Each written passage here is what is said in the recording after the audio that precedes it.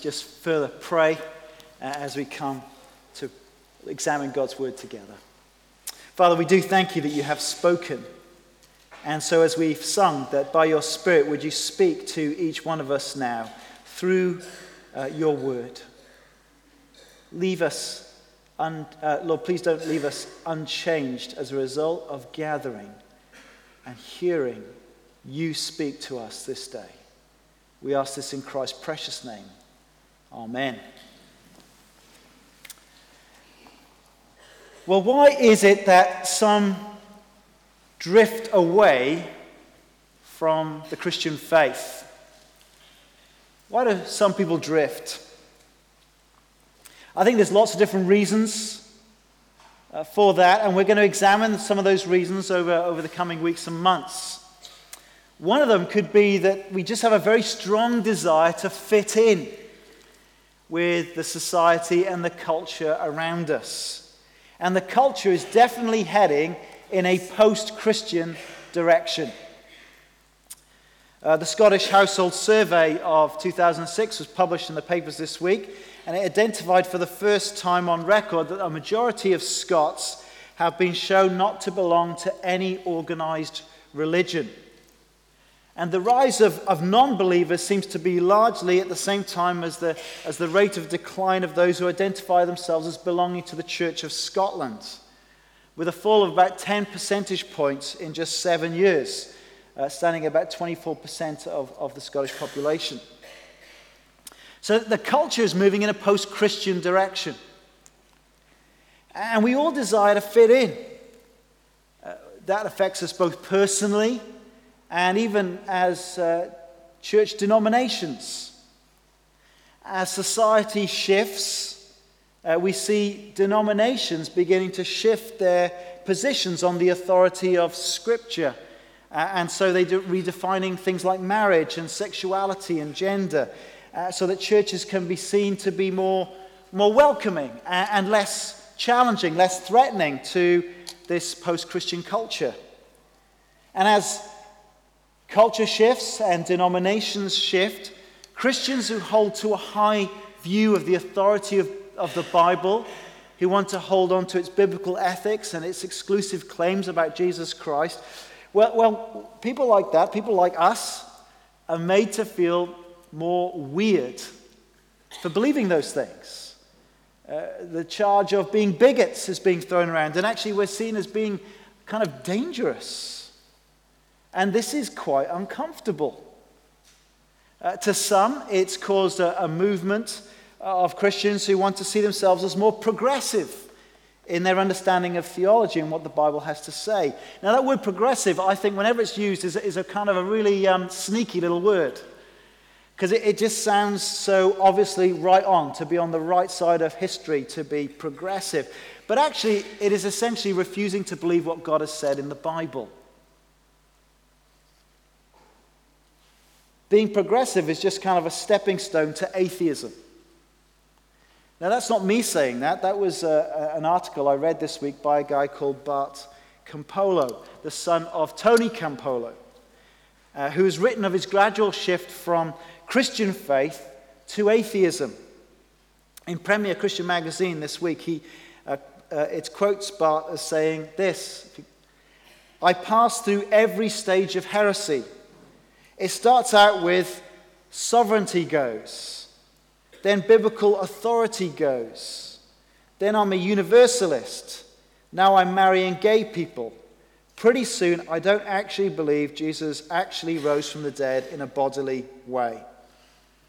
And now Campolo is a humanist chaplain, and he's predicting in that same article that 40% of those who are now progressive Christians will become atheists in the next 10 years. Anecdotally, as a staff team this week, we all knew people who once said that they were Christians, but now it's pretty hard to work out whether that's the case. People who got baptized, having professed their faith in Jesus, who'd been very involved in church life, who had gone on summer beach missions even, but now have just drifted away from those interests and commitments. Now, how does that happen? Why does that happen? And what if, we're sitting here today in church and we're the ones starting to feel spiritually stale? What if we're the ones who are beginning to lose confidence in our Christian faith? What does God have to say to us about that? Well, I want to encourage you to open your Bibles to Hebrews, the book of Hebrews. And if you have a church Bible, you'll find that on page 1201. And we're starting a new series this morning where we're going to be working over the coming months through this letter, the letter of Hebrews. We don't know who the human author was. Was it written by Barnabas or Apollos or the Apostle Paul? Well, we don't know. But we do know the purpose, because at the end, in chapter 13, you can read, he says, look, I've written to you this letter of exhortation. I've written briefly, he says. 13 chapters, according to him, is brief letter of exhortation. And I'd encourage you over the next few weeks to try and sit down and on a few occasions just read through the whole letter, all the way through. It'll really serve you well. You'll get much more out of these Sunday sermons if you've tried reading it through a few times. And as you do that, you'll discover something of the context of the people who are reading it or hearing it read for the first time. They started off really well, despite Christian persecution. But now it seems as if there's a bit more of a struggle. Something's gone wrong. They'd lost some of their earlier enthusiasm. They were in danger of losing their original confidence in Christ. And what they needed and is the same as what we need if we're starting to go stale and fuzzy. And that is to focus our eyes on Jesus. To fix our eyes on the one who is described in this letter as the author and perfecter of our faith. And so without the usual greeting as introduction, this writer puts before us the unique glory of Jesus Christ. So let me read these opening 4 verses of chapter 1, Hebrews chapter 1. In the past, God spoke to our ancestors through the prophets at many times and in various ways. But in these last days, he has spoken to us by his Son, whom he appointed heir of all things, and through whom also he made the universe.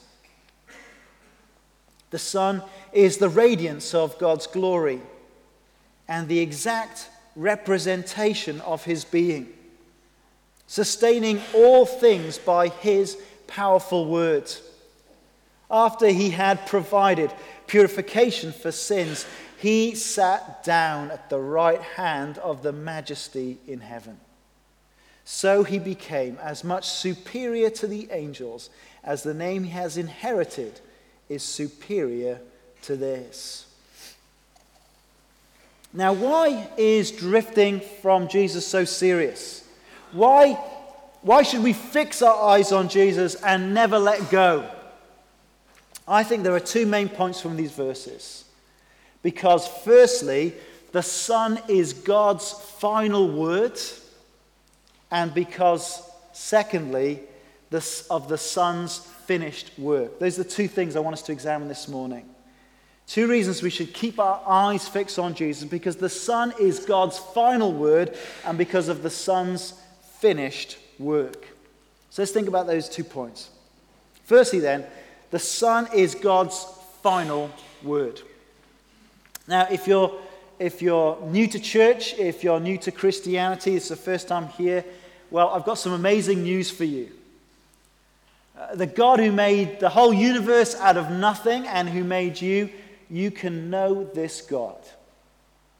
Because this God has made himself known. This is a speaking God. You can personally know this amazing God because this God has chosen to speak to us. That's the claim of the Bible. And the writer of this letter describes 2 phases of this communication. God spoke through the prophets, verse 1. Verse 2, God has spoken to us by his Son. I want you to notice the continuity. It's the same God who speaks in both phases. But there's something final and complete in God revealing himself in his Son. And the writer just goes on to describe that in a number of ways. There's these two time phases. Did you notice that? He spoke in the past to our ancestors through the prophets. But in these, verse 2, in these last days, he has spoken to us by his Son. You see, there's something climactic about the revelation of God coming in his Son. This is the kind of the final stage of history that everything's been moving toward. And here's the ultimate. He has now spoken to us by his Son. While in the past, God spoke kind of through a whole range of different prophets, through people like Abraham, Moses, David, Isaiah, Jeremiah, and he did so in a fragmentary, in an incomplete, in a preparatory way, as it says here, in many times and in various ways. But then God spoke in these last days fully, finally, and decisively through his Son, his one and only Son. That's the point. The Son is God's final word to the world. God has nothing greater to say to the world than what he has already said through his Son. There is no more revelation from God or about God required after Jesus. You know what? There have been lots of self-appointed prophets or religious leaders who've claimed to bring extra revelation from God. Don't believe them. Whether that's Muhammad or Joseph Smith or the Watchtower or Christian leaders that claim to have moved beyond the Bible in their experiences, don't believe them, because the Son is God's final word from God. And if that is the case, then all we need to truly know God and to live for God is to read the Bible. Verse 1 and verse 2 essentially describes our Christian Bibles. The first 39 books in this Bible, the Hebrew Scriptures, are the record of what God spoke to ancient Israel through the prophets who pointed forward to the coming of Jesus. And in the last 27 books, the New Testament are the eyewitness record of the life, the teaching, and the significance of Jesus as the fulfillment of the Old Testament, the revelation of God through his Son. And what we've got described in these two verses is essentially the whole Bible. And actually, if we want to know God, we need both the Old and the New. That's why it's all put together in one book, the Bible. Right the way through this letter, as we study the letter to the Hebrews, we're going to see he quotes so much of the Old Testament scriptures. And he applies them to the Christian through Jesus, because it's all fulfilled in him. He quotes the Old Testament words that God spoke in the past and says, well, God continues to speak them to us today.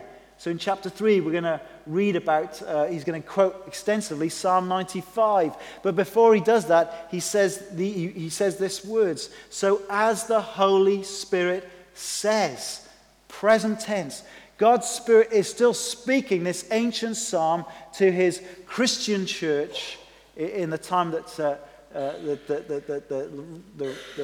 letter was written, and it continues to be so today. You see, the Old Testament finds its fulfillment in Christ. The Old Testament continues to speak to us today through Jesus Christ. And the Old Testament actually will help us have categories so that we can understand who Jesus is and what he's done. We'll never properly understand the fullness of Jesus unless we've understood our Old Testaments. That's what we kind of do, preach to the Old Testament as well as the New. That's why we teach the Old and the New in Sunday school, and we study it in our small groups. We need the whole of the Scriptures to come to know God and all he has to say to us through his Son. And I kind of almost feel sorry for you if you've not had a Sunday school background. But don't worry, you can catch up. We can help you. Because as we study the Old Testament, it tells us the history of God's saving acts for his people of Israel. How he saved them from slaves in Egypt, rescued them, delivered them, brought them to Sinai. The covenant that came through Moses kept them safe as they wandered to the promised land. And you read about how God has designed a way that these people who are still they're out of Egypt, but they're still very rebellious and sinful. How can they relate to a holy God? And there's a whole system in the book of Leviticus. If you've never read the book of Leviticus, well, you're in for an interesting experience, and you should have a read of it, because you're never really going to understand Hebrews until you've really dug into Leviticus. A lot of the categories there are being used in the book of Hebrews. Because through the tabernacle, this special tent that God said should be built and put in the middle of the camp so that God would be always present amongst his people as they wandered around, the way to approach God was through these animal sacrifices. It may seem very strange to us today, but actually as we dig into the whole Bible, we'll see in 3D, super high definition, who Jesus is and why he came. Jesus underlined this as he spoke to the Jewish scholars in his day. He said this to them: "You study the scriptures diligently because you think that in them you have eternal life. These are the very scriptures that testify about me," Jesus says, "yet you refuse to come to me to have life." That's the whole point of the Hebrew scriptures. They point us to Jesus. They point us to come to him that we may have life. That's what Jesus taught. Now, why is this revelation of God through Jesus, his Son, so definitive? Well, the writer fills it out. Look at verse 3. Look who he is. Look who we're dealing with. The Son is the radiance of God's glory and the exact representation of his being. See, what is stressed in these opening verses is this extraordinary claim that this man of history is also fully God. Jesus is the radiance of God's glory. And the Bible tells us that God is spirit. We can't see God with our eyes. He's invisible to our eyes. And yet at different times, he gave a kind of a visible manifestation of his presence. He revealed his glory, it says. At Sinai, when they heard the 10 words, the 10 commandments, they heard God speaking to them, and they saw a fearsome sight, this mountain of Sinai shaking and rumbling, and fire and smoke as God came down upon the mountain and revealed something of his glory. When they eventually built this tabernacle and fully put it together, God revealed his glory. A cloud came down and enveloped the tabernacle as a visible representation of his presence, a manifestation of his glory. He filled it, it says in Exodus. On another occasion, we read about Moses actually getting to see the after effects of God's glory, where God had been. Just the after effects of God's glory was enough to make his face shine. Well, here's the point. The reason that Jesus is the final word from God is because he is God.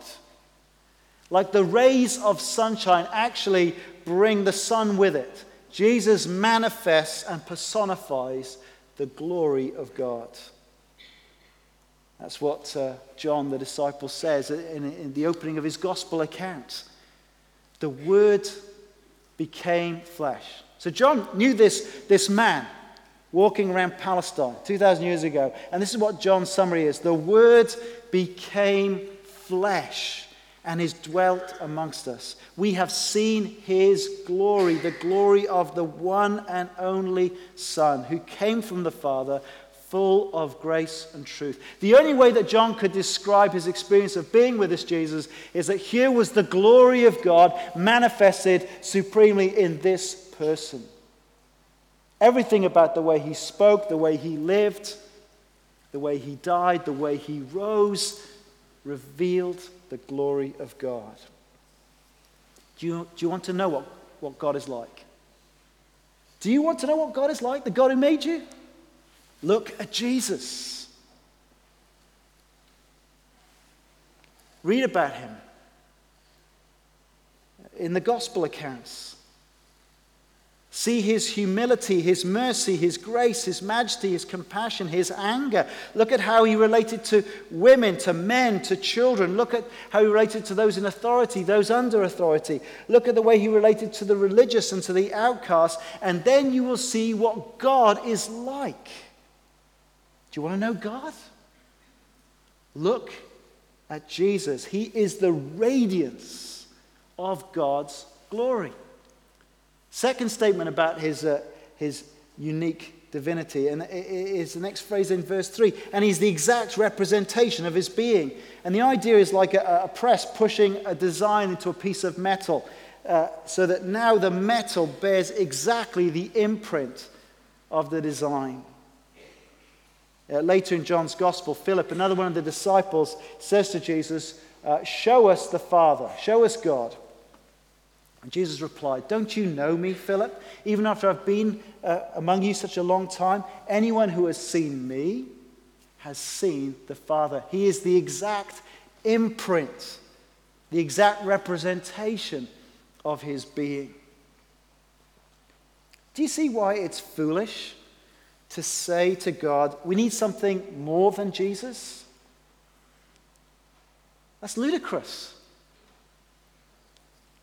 The Son is the final word from God. And there's even much more in these verses. There's so much in these opening 3 verses as it tells us not just about who he is, but what he does. Verse 2, God made the universe through his Son, it says. Verse 3, the Son sustains all things by his powerful word. Back in verse 2, and so the Son is the rightful heir of all things. Now, do you see why drifting from Jesus is so serious?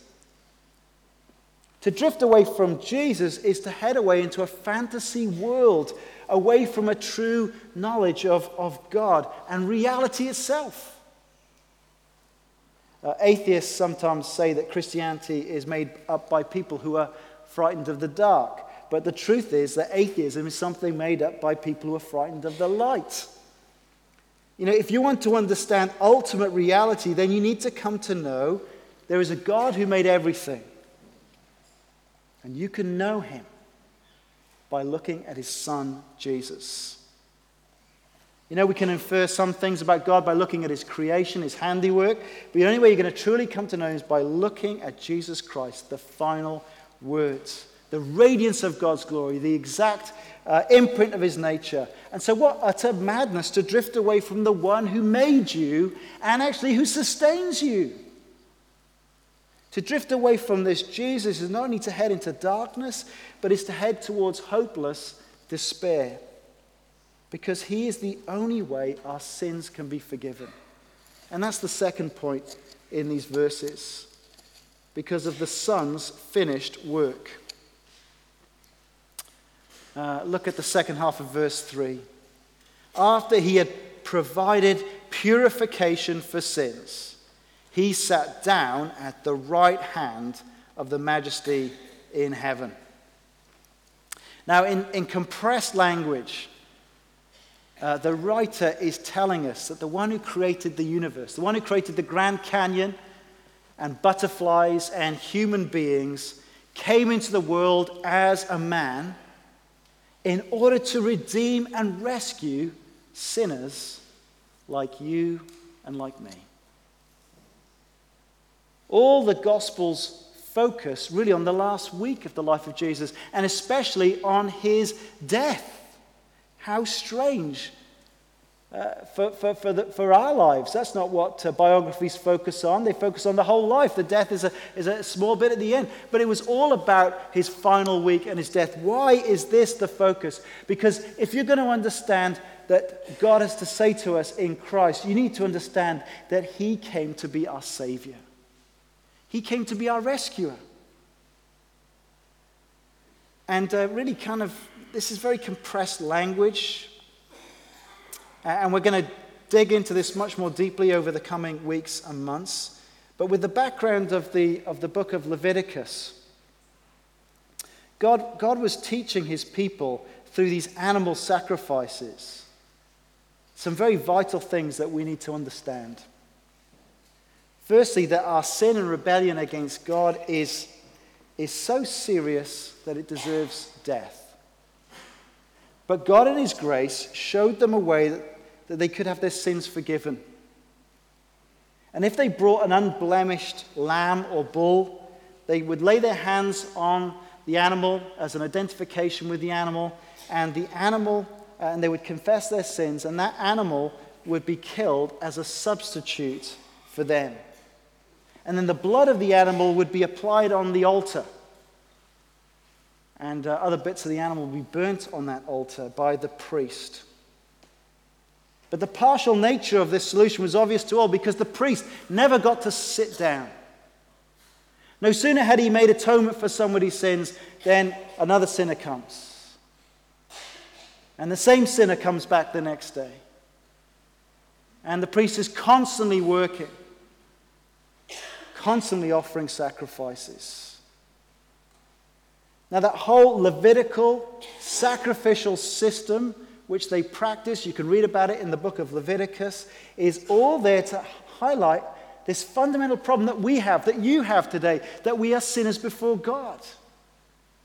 And our sin deserves death and punishment before a holy God. But God in his grace has sent a Savior, a substitute. All these animal sacrifices were pointing forward to the coming of Jesus, who willingly came to be a substitute for sinners. If you just put your finger in there and turn over to chapter 10 and look at verse 11. It fills this out a little bit. I think we're going to get to chapter 10 until 2018, so we'll have a look at it now. Chapter 10, verse 11. Day after day, every priest stands and performs his religious duties. Again and again, he offers the same sacrifices which can never take away sins. But when this priest, meaning Jesus, Jesus had offered for all time one sacrifice for sins, he sat down at the right hand of God. Verse 14, for by one sacrifice he's made perfect forever those who are being made holy. So you turn back to chapter 1. You see, if you've put your trust in this Jesus to pay for your sins so you can be forgiven by God, do you know what? There's nothing more that you need to do to be forgiven. He has completed the work of salvation. He sat down at God's right hand. See, when you take the rubbish outside and you put the bins out for the bin man the next day, you can sit down. And your spouse shouts to you, have you put the rubbish out? And you say, well, I'm sat down. It's done. It can't be done again. It's been done. No one else can do it. It's been done. And that's the point.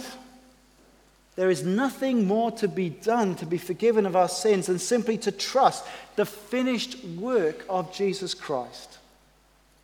There's no need to kind of prove your worthiness. There's no need to whip yourself. There's no need to add to the work by some agonizing, painful penance. There's no need to re-sacrifice Christ in the Mass. He has provided purification for sins, and he sat down at God's right hand. See, the last words of Jesus from the cross were these: it is finished. It's done. So going back to my concerns at the start of this sermon, the cure to stop us drifting away from Christianity is to fix our eyes on this Jesus. The Son is God's final word to the world. There's nowhere else to go to know the truth about God. Why drift from him? Instead, attentively and obediently listen to him. Don't stop reading and trusting the Bible. Make the most of the opportunities to come Sunday by Sunday, to study the Bible, to get involved in a growth group or young adults or time out or international fellowship. When you understand that the Son is not only the final word, but he has finished the work of salvation, there's nowhere else to go, is there, to get right with God? Why drift from him? He is the only person who can purify us from our sins. He's the only one who can make us right with God. Looking at Jesus will fuel our joy, our thanksgiving, will strengthen our faith and our confidence, and increase our determination to keep trusting him who is the all-sufficient Word and Savior. This is the one who died for us, who was raised for us, who is ascended and seated at God's right hand for us, and even now orders all things towards a glorious future by his powerful word. Fix your eyes on this Jesus, the final word and the finished work. Let's pray.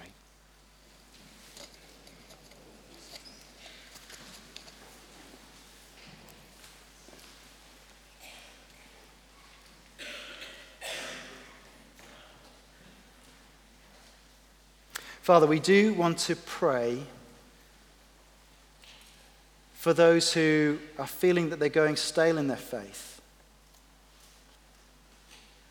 whether it's through distractions or fear of disgrace.